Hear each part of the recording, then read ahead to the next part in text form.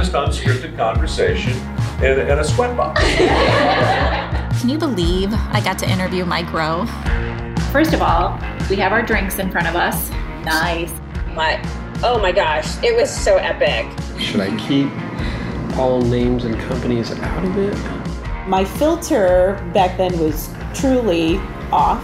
This is probably the first time I've been able to even talk to it one-on-one without getting choked up. It was what I call the marketer's nightmare. Let's peel the onion back. I was told my services were no longer needed. I did not see that coming.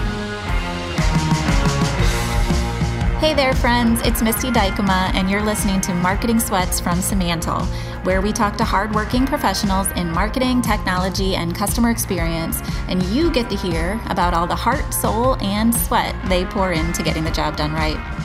You can also download all of our episodes of Marketing Sweats Season 1 on our podcast website, marketingsweats.com. It's gonna get interesting. I know, right?